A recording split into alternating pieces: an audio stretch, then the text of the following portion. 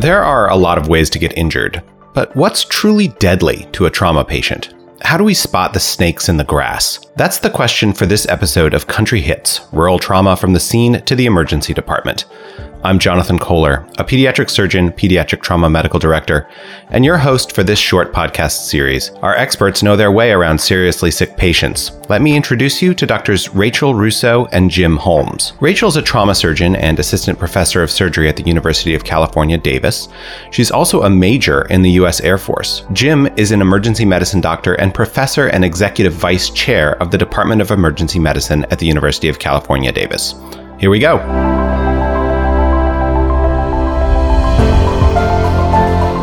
So Rachel and Jim, thank you so much for joining me to talk about this issue of snakes in the grass, which I think is something when I was in EMT, which was a long time ago, but I was an EMT in college. I remember always, as we would pull up on the scene, usually of some drunken event at a sorority or fraternity party, but sometimes a serious one, someone out a third story window.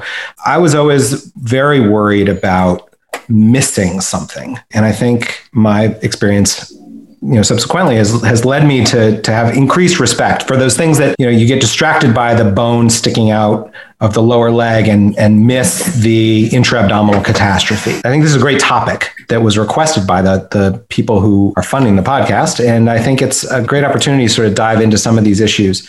Jim, let's start with you as an emergency department doctor. When a patient comes in with a really bad distracting injury, like the foot's been taken off by a train, what else are you thinking about that might otherwise kind of sneak by you and be an insidious killer of this patient? Yeah, it's a very good question. Thank you very much, Jonathan, for having me on today. I really appreciate it. It's an interesting topic, and that's what always gets the excitement in the resuscitation room when you have something like that. The bone sticking out, or the femur's backwards, or the knife sticking out of the chest, or something like that. Everybody focuses on that, and that's kind of why you do have to be systematic, right? You still have to follow your ABCs and give the rest of the patient the appropriate evaluation. I tell you, one of the things we've seen a couple times in our emergency department that you just wouldn't think would happen at a level 1 trauma center, but if it happens here, it can happen everywhere, is bleeding. And certainly stopping the bleeding, it just makes total common sense. But I've seen it happen in our ED where we didn't stop the bleeding, the external bleeding initially, and we got into problems later on down the road from that. I specifically remember a medical student coming to me one night in the middle of a night shift on a Friday night, and he goes, "I think you should come see this." And sometimes it's really bad, but most of the time it's like the pulse ox isn't hooked up right, and so the oxygen saturation is 80% when it's completely normal. So I went over, and sure enough, there's a pool of blood on the patient's bed, and there's a pool of blood down on the floor, and it's dripping from a simple head lac. And that's something that can easily be quickly taken care of, but if it's not, the patient can lose a substantial amount of blood and potentially even die from that. And so we work through the ways that you can quickly stop bleeding from a head laceration, but it is something that wasn't initially done in the field. There wasn't any pressure dressing or anything like that, and the patient had just lost a substantial amount of blood, and the patient had no other injuries, but a young healthy male, his first hematocrit was 28. It is all from a head lac. Yeah, I couldn't agree more there, Jim. I have seen that both in my experience in the military and then also now as a trauma surgeon in the civilian sector. And I think part of it is when you have patients that have a head laceration hiding under a lot of matted hair, you may not necessarily recognize it as slow ongoing bleeding. And then you put a C-collar on, and now it's harder to find, harder to see. And perhaps you're looking at the patient from head to toe first. Anteriorly, you roll them and look at their back, and you don't really see anything. And the next thing you know, you come back, and that slow bleeding has accumulated over time, and the patient that was stable isn't anymore. I think our mantra is all patients are bleeding until proven otherwise. Rachel, what are your go-to techniques then for sort of addressing that scalp lac? So I think this is a big debate still about staples versus sutures. So I know that our concern with staples is that while it may be fast to approximate that head laceration, there can be some significant deeper bleeding from the galea. So as a surgeon, I tend to get hemorrhage control with sutures, but I know that sometimes it's much faster in a pre-hospital setting to throw some staples in it and then we come and address it a little bit later in the hospital. So I think that as a temporizing measure, staples are fine. We just need to know to follow up on it. What about other things that can lead to that sort of like unexpected decompensation? One that leaps to mind for me as a pediatric surgeon is hypothermia, because we see that in kids a lot, that, you know, their surface area as compared to their volume is real different, and kids come in cold frequently. What are your thoughts on temperature management and what we can do to avoid that becoming a problem? Sure. Well, I think that you hit on like the classic trauma triad of death. So we have acidosis, coagulopathy, and hypothermia. So the colder you are, the more you bleed. Now, I did my training in Miami, and in Miami, we just left the doors open. It was hot enough that we didn't have to worry too much about it. I imagine in Wisconsin, it have a different atmosphere. Just a little bit, at least in the winters. Summer feels a lot like Miami. Sure. Well, I think that warming the environment in the back of the vehicle is going to be important. Keeping the trauma resuscitation bay and the hospital side hot is important. And then doing what you can with the resources that are available to warm the fluids before you give them, or put some blankets on the patient, keep them warm, and get cold, wet clothes off of them. Sometimes being naked is actually warmer than being damp and cold. Yeah, I think that's a key point. Get those clothes off, and don't trust that like the jeans that are soaked in the creek water are gonna be keeping you warm, right? What about like regular blankets, like blankets from around the house if you're picking up a patient, or if you have blankets of your own, versus like saran wrap or like thermal blankets? Any particular preference there? Yeah, I don't have a particular preference, to be totally honest. I think anything that is dry and potentially warm is going to improve your situation. I would also add that monitoring the temperature is quite important. We changed our policy many years ago about the severely injured trauma patients to start using Foley catheters that had temperature probes in them. And it was amazing the things that we all of a sudden were discovering when we were not monitoring the temperature prior. So I think that there has to be some awareness and regularly monitoring the temperature. Now, that doesn't mean you need to put a Foley catheter in on everybody right off the bat, but just having situational awareness that hypothermia is a potential problem is important. I know when I was a resident, I had a pediatric patient that was sick and I didn't recognize it. And initially they were normothermic when they came in. And after a couple hours of trying to get IVs and IVs and IVs, it was very difficult stick, and you know, I was a third year resident and didn't have the awareness, and the pediatrician came down. I called the pediatrician down to admit the patient. The pediatrician came down and said, "What's the temperature on this child?" And we rechecked the temperature, and it was just a couple of hours of in a sick child though, of being exposed for multiple IV attempts, and the temperature had dropped to 34 Celsius from a kid that had been normal. And it was just a learning experience that I didn't expect, but I appreciate it a lot more now because I see it over and over again now. We see that in elderly patients too, right? I mean, I think it's one of those diseases of the extremes of age, and in patients obviously who have been outside in the elements by the time EMS rolls up to them, right? They've been in that creek, you know, for an hour and a half, getting slowly colder. And I think that point that you made, Rachel, about how hypothermia plays into other things, right? It's not just that you get so hypothermic that you have arrhythmias and die, right? But it's that you stop being able to coagulate. And I've had that experience in the operating room where, you know, the bleeding just will not stop. And then you sort of realize, oh, wait, they're 33 degrees. That's the problem. What are the other things that you guys think of when, you know, a patient is just not doing as well as you'd expect? I think that's when we need to start going back to the drawing board. You know, the patient whose injury you would think would only be causing a mild problem, who now is hypotensive or is like supracoagulopathic.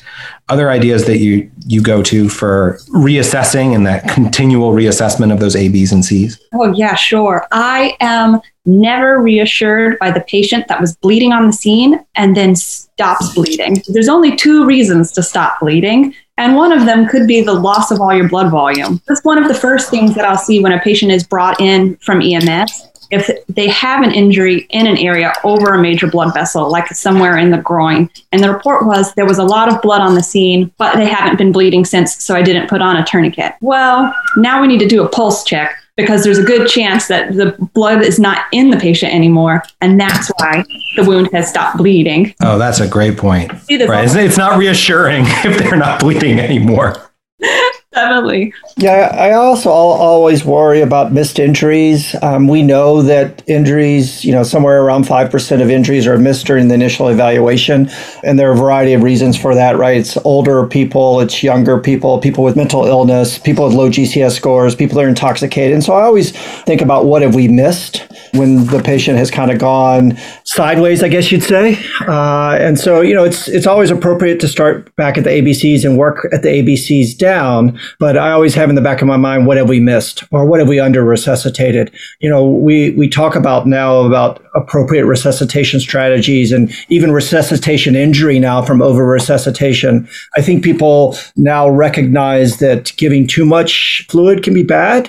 And so I think sometimes patients are simply under resuscitated because people worry about giving too much fluid, which certainly can happen. Yeah, let's talk about that balance, because I think that's a pendulum that swung a bit in sort of the trauma literature, but is also maybe more of a fine line than certainly I have always appreciated. You always think like, oh, you have a trauma patient, reflexively, it's like 20 cc's per kilo in kids, or 2 liters of saline in adults. That just everybody gets, right? We have a separate episode about burn care and, when should you initiate massive transfusions, Parkland formula transfusions for patients with burns, which you always have to be thoughtful about, are you calculating that properly and should you flood a patient? And we have a whole conversation about that. We don't need to belabor that here, but I think that the question of, how much fluid, and then also, the omnipresent question, which fluid should patients be getting, and what's too much of normal saline versus what's too much of LR? Any thoughts on that from the sort of cutting edge? Yeah, it's certainly something that's evolved over the last 20, 25 years, substantially from when I was a resident back in the early 90s, where we were, we'd give a bunch of crystalloid and give a bunch of crystalloid, and then we give some more crystalloid, and then we decide, we need to give some blood, and we give a bunch of blood and some more blood and some more blood, and then we're like, maybe we should throw in some platelets and some FFP now, right? And so we've learned a lot in the last 20 years that too much fluids is bad. Over resuscitation can cause resuscitation injury. And now that our trauma population has gotten older, that's probably more important. And I think that's part of the reason why ATLS changed their initial recommendations from 2 liters of crystalloid to 1 liter of crystalloid. And certainly the big change now has become, our resuscitation strategy of 1 to 1 to 1, where you're giving 1 unit of packed red blood cells to 1 unit of FFP to 1 unit of platelets, and those that are going to require massive transfusion. The difficulty now is recognizing which patients are going to need that massive transfusion and start to institute that 1 to 1 to 1 process. The other issue is how to monitor your resuscitation and whether you follow a lactate level or a base deficit to help guide you with your resuscitation. If your lactate is not going down, something's wrong. If your base deficit is not resolving, something's wrong. You can't solely rely on vital signs. There is data out there that says if you solely rely on vital signs to resuscitate your trauma patient, that you will under-resuscitate half of them. So there are additional things that you need to do, but it certainly has changed over the last 25 years, and it's very exciting what people are doing now. Well, and I think that a lot of this comes from some of the lessons that we've learned in combat over the last 2 decades. What we look at over and over again is that in the pre-hospital setting, what kills trauma patients, and whether that's a military situation or in a civilian situation, is bleeding. And the faster you can get control of that bleeding, the better. And part of that is by supporting the body's natural ability to clot. So depending on where you go and what resources you have available, trying to minimize diluting out clotting factors and trying to replace clotting factors is going to be very important. So each region manages it a little bit differently, but early plasma tends to be a good way to go, because what we find is that restoring the body's ability to make clot is even more important than restoring that circulating hemoglobin, because there's tons of reserve for oxygen carrying capacity. But what you have to do is stop that bleeding. That's such a great point. I remember when I was a resident, we were very driven by base deficits. And I remember once, writing in order to say like, continue resuscitation until the base deficit is, under 6. And then coming in and finding like that a very well-intentioned ICU nurse had given 23 liters of fluid. to get the base deficit down. And that patient ended up in a rotabed, like with a massive lung injury from over resuscitation. So finding that balance and not being so driven by like a specific parameter, but instead sort of saying, just common sense, like the value of the blood is that it can clot and stop the bleeding. And so preserve that value, preserve its ability to carry oxygen, preserve its ability to stop the bleeding from happening, and just have a sort of purpose-driven rather than a numbers-driven approach. Let's talk though a little bit. I love that issue of coagulation, because I think another thing that hides in the grass, right, are other things that throw off your coagulation besides hemorrhage. A big one is patients on anticoagulation, right? Because we see that not infrequently. Medications that either on purpose or inadvertently inhibit your ability to stop acute bleeding. Yeah, I think, that can be a real problem. And in particular, it's a problem now that there are so many different types of anticoagulants, and ones that sometimes patients don't know that they're on, or when they come in, they're unable to tell us because they're so injured. And many of them are challenging to detect even with routine labs. I don't know that I have a really great answer other than trying to get as much information about the patient's history from those people who are on scene who might know them if the patient's unable to give it themselves. And I think that's a real value that EMS can contribute to help solve some of these bleeding problems on these patients with anticoagulation. It's a very good point. It's critical to know what these patients are taking, and certainly if EMS providers can bring in their medications or a list of their medications, that can really change what we do. I mean, I think now there's. Warfarin is probably the worst drug ever created, but we at least have some processes now for reversing the coagulopathy with warfarin that work fairly well. I think Kcentra or 4-factor PCCs are now available to most people out there, although some of the rural places might not have it, and then it becomes a little bit more challenging on reversing patients on warfarin. But the new, I say new, but I should probably call them direct oral anticoagulants, as they've been out for a while now. They all have antidotes or inhibitors now that are available. The 10A inhibitor, the antidote for that is super expensive, right? At $50,000 a pop. People aren't using that much. People are typically using 4-factor PCCs in those patients. And then your antidote to dabigatran works pretty well, Praxibine, and it's not nearly as expensive. It's only about $3,000 per administration, so it's much more reasonable than the 10A inhibitors, reversal agents. Finding out what the patients are on is certainly important, and then the biggest question out there is the people that are on antiplatelet agents, because we just don't know what to do with those patients. And I tell you, if you get 20 trauma surgeons in a room and ask them what to do about a patient that's on antiplatelet agents and is bleeding, or maybe has a bleed in their head, and you get some neurosurgeons in there as well, you'll get a bunch of different ways, whether you should give platelets, how much you should give, whether you should give DDAVP. There's not good evidence out there right now.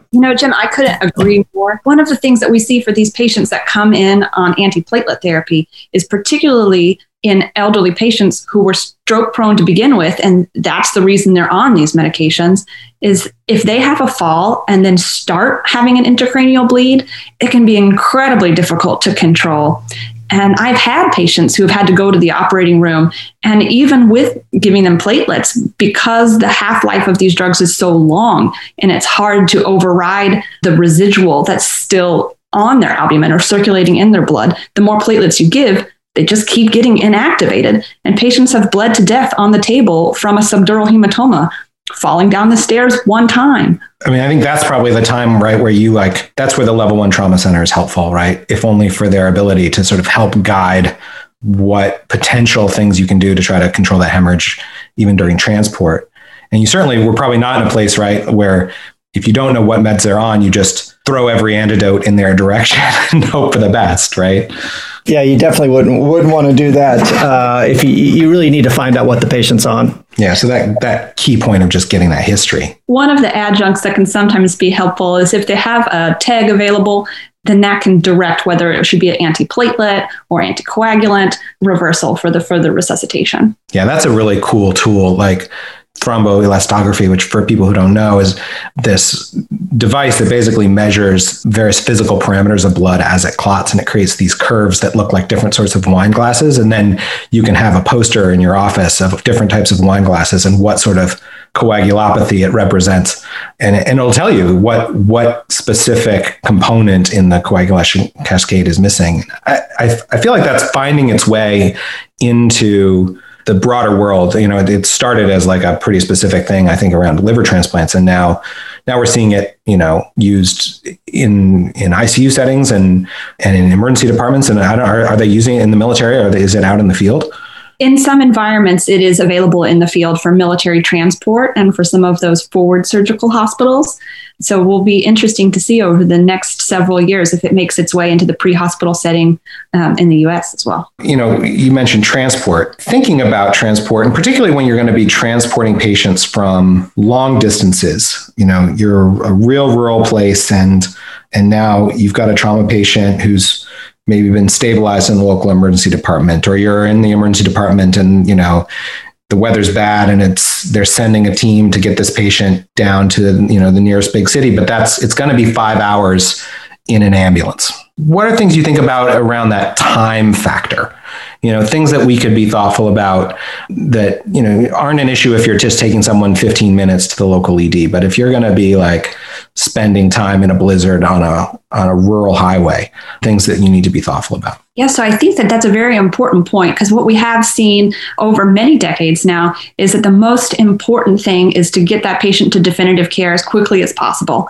So what we know is any time delay on the front end is going to result in worse outcomes and an increased risk of death. So even if you're transporting a patient for the first time from the field to their local emergency department, especially in a rural environment, that can be a long transport. So some of the things that we would want to do if you're looking at prolonged transport is to do some of the early adjuncts to bleeding control. That's direct pressure, wound packing, all of the things that have been taught as part of the Stop the Bleed campaign for just this issue. And then when you're looking at longer transports for a patient who's already been sort of stabilized at one hospital and is being transferred longer for definitive care, then you're looking to what can kill a patient en route.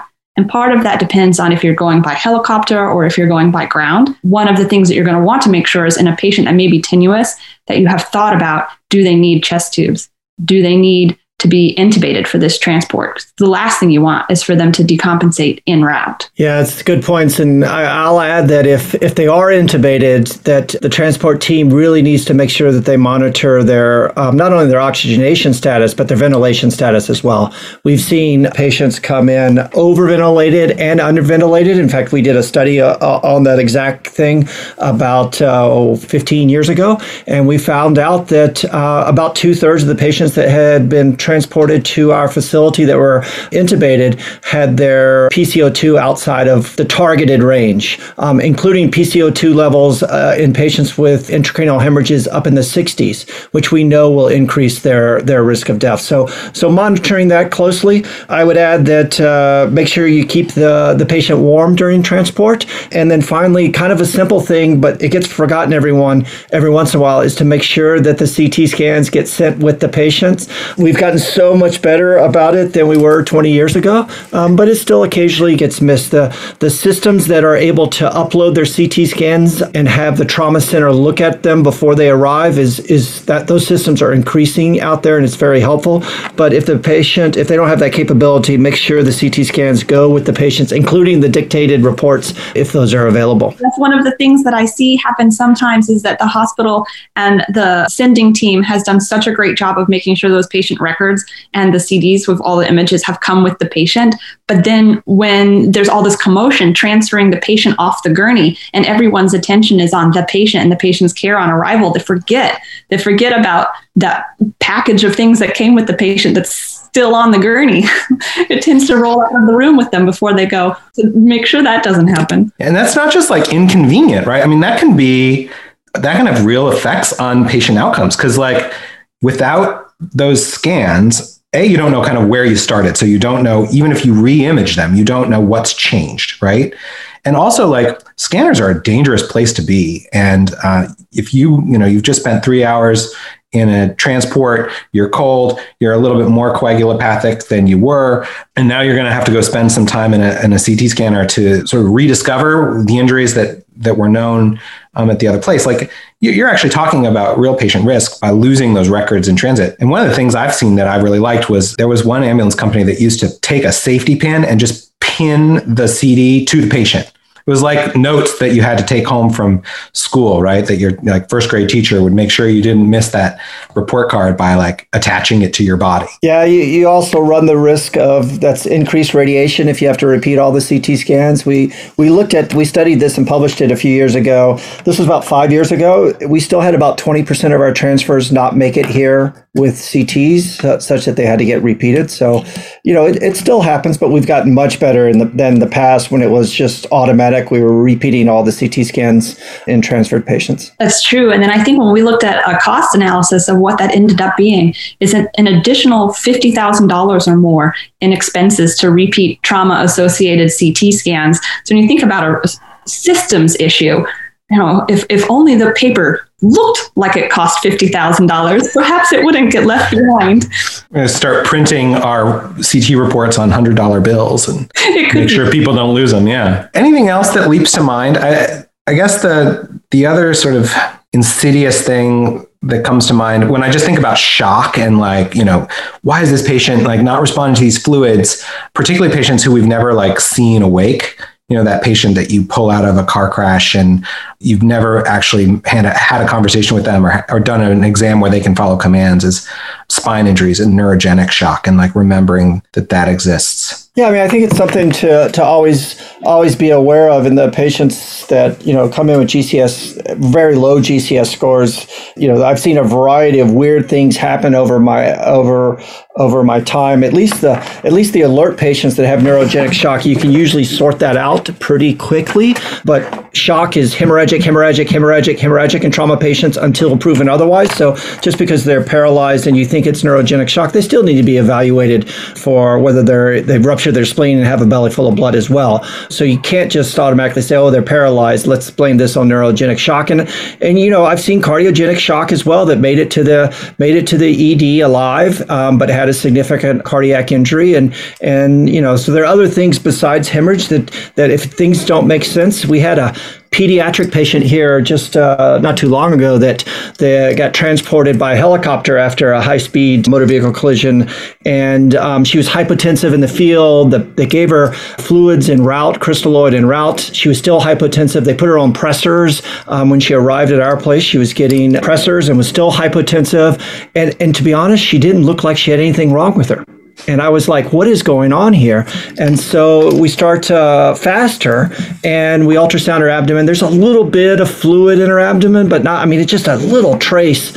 And then we got to her heart and we saw massive pericardial tamponade.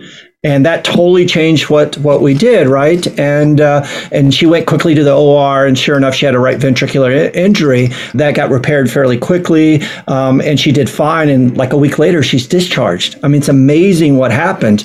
But fortunately, we didn't miss the fact that there are other causes of shock besides hemorrhage, but hemorrhage is first, second, and third. Right. Yeah. So always remembering that hemorrhage should be on your list, right? Don't write it off as neurogenic shock because they can't move their legs, or, remember cardiogenic shock can happen in a teenager if it's direct pericardial tamponade. But also remember that if hemorrhage doesn't explain it, that there are other things that you need to be thoughtful of. Yes, well, and certainly one of the things that I find trips people up is that if they see a patient that's tachypnic and then does poorly, they assume that it was a respiratory problem that was driving the tachypnea. But rapid breathing is a compensatory mechanism for acidosis to breathe off that excess CO2. So what you might have is sepsis or occult hemorrhage that's presenting with respiratory distress. And so even though the ATLS algorithm is airway, breathing, circulation, I think what we're going to see is more and more emphasis on circulation first. Well, we're starting to see that in CPR now, right? It's start compressions, then do your rescue breaths. Yeah, you got to move the blood around, and you got to have blood, and you got to have the blood to move.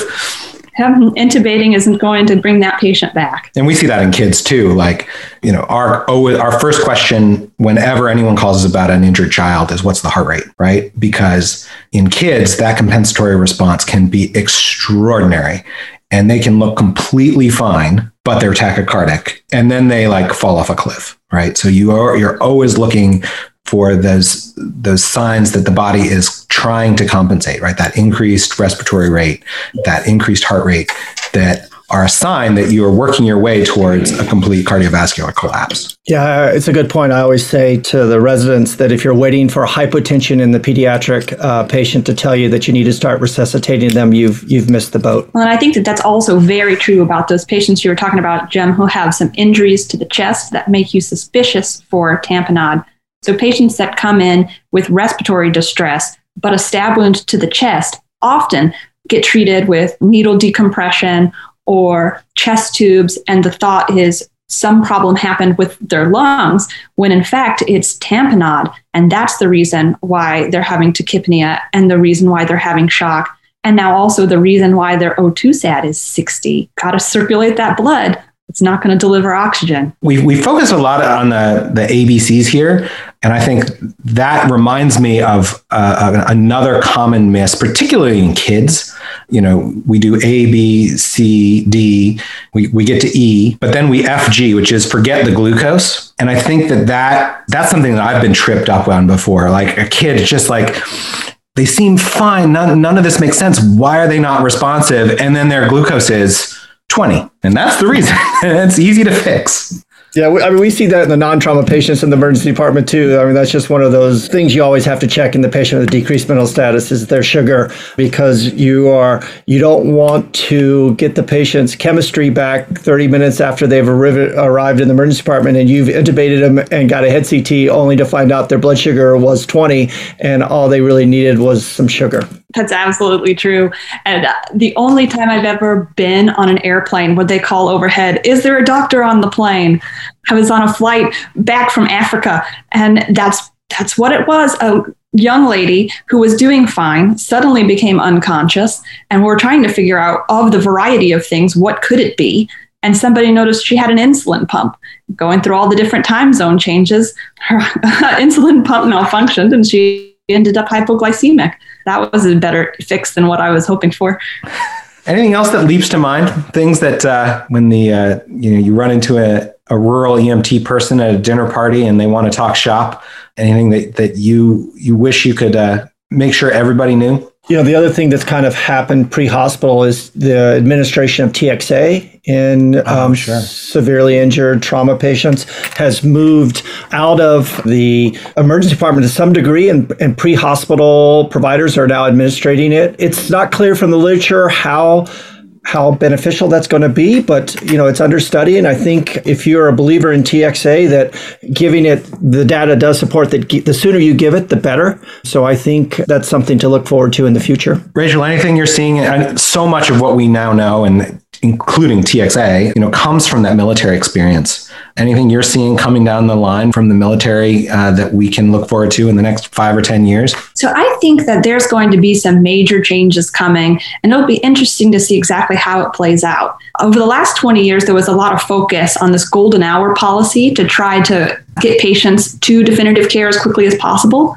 But now the landscape is really changing. And what we're preparing for in the Department of Defense is for situations where patients are going to need to be managed in the pre-hospital setting for hours to days before evacuation is going to be ready. So there's a real focus on what they're calling prolonged field care and damage control resuscitation. And I think part of that is going to influence how we manage the pre-hospital setting here in the United States, which still has this EMS-driven scoop and run mentality to it. Whereas in other parts of the world, there's physicians on the team who do a little bit more stay and play. And it's always been US versus other countries kind of debate. But what we're going to see now is as the US physicians who are typically in the emergency department start moving out into the field in a military setting, then bring back some of the benefits of how other countries have been doing it all along. And maybe we'll be able to see some integrated changes with our EMS system to get physicians out there sometimes. Yeah, you can imagine that rural setting with those long transport times, like that's where that's going to be applicable. And it's, maybe that also the harder place to get physician response, but that's where it's the payoff is certainly going to be. So that's going to be fascinating to watch that transition from the military into the civilian practice, which is, I think, how we've arrived at the vast majority of our current civilian trauma protocols. Exciting things to come. Awesome. Well, thank you both so much for taking the time to sort of talk about these snakes in the grass. This has been a conversation that has given me a lot of palpitations with remembering specific events and near misses in my past. And hopefully people can sort of learn from our experiences to keep an eye out for these things that can come out and bite you when you least expect it. So thank you both so much. Thank you very much. Really enjoyed it. Yes, thank you for having me. It was a privilege.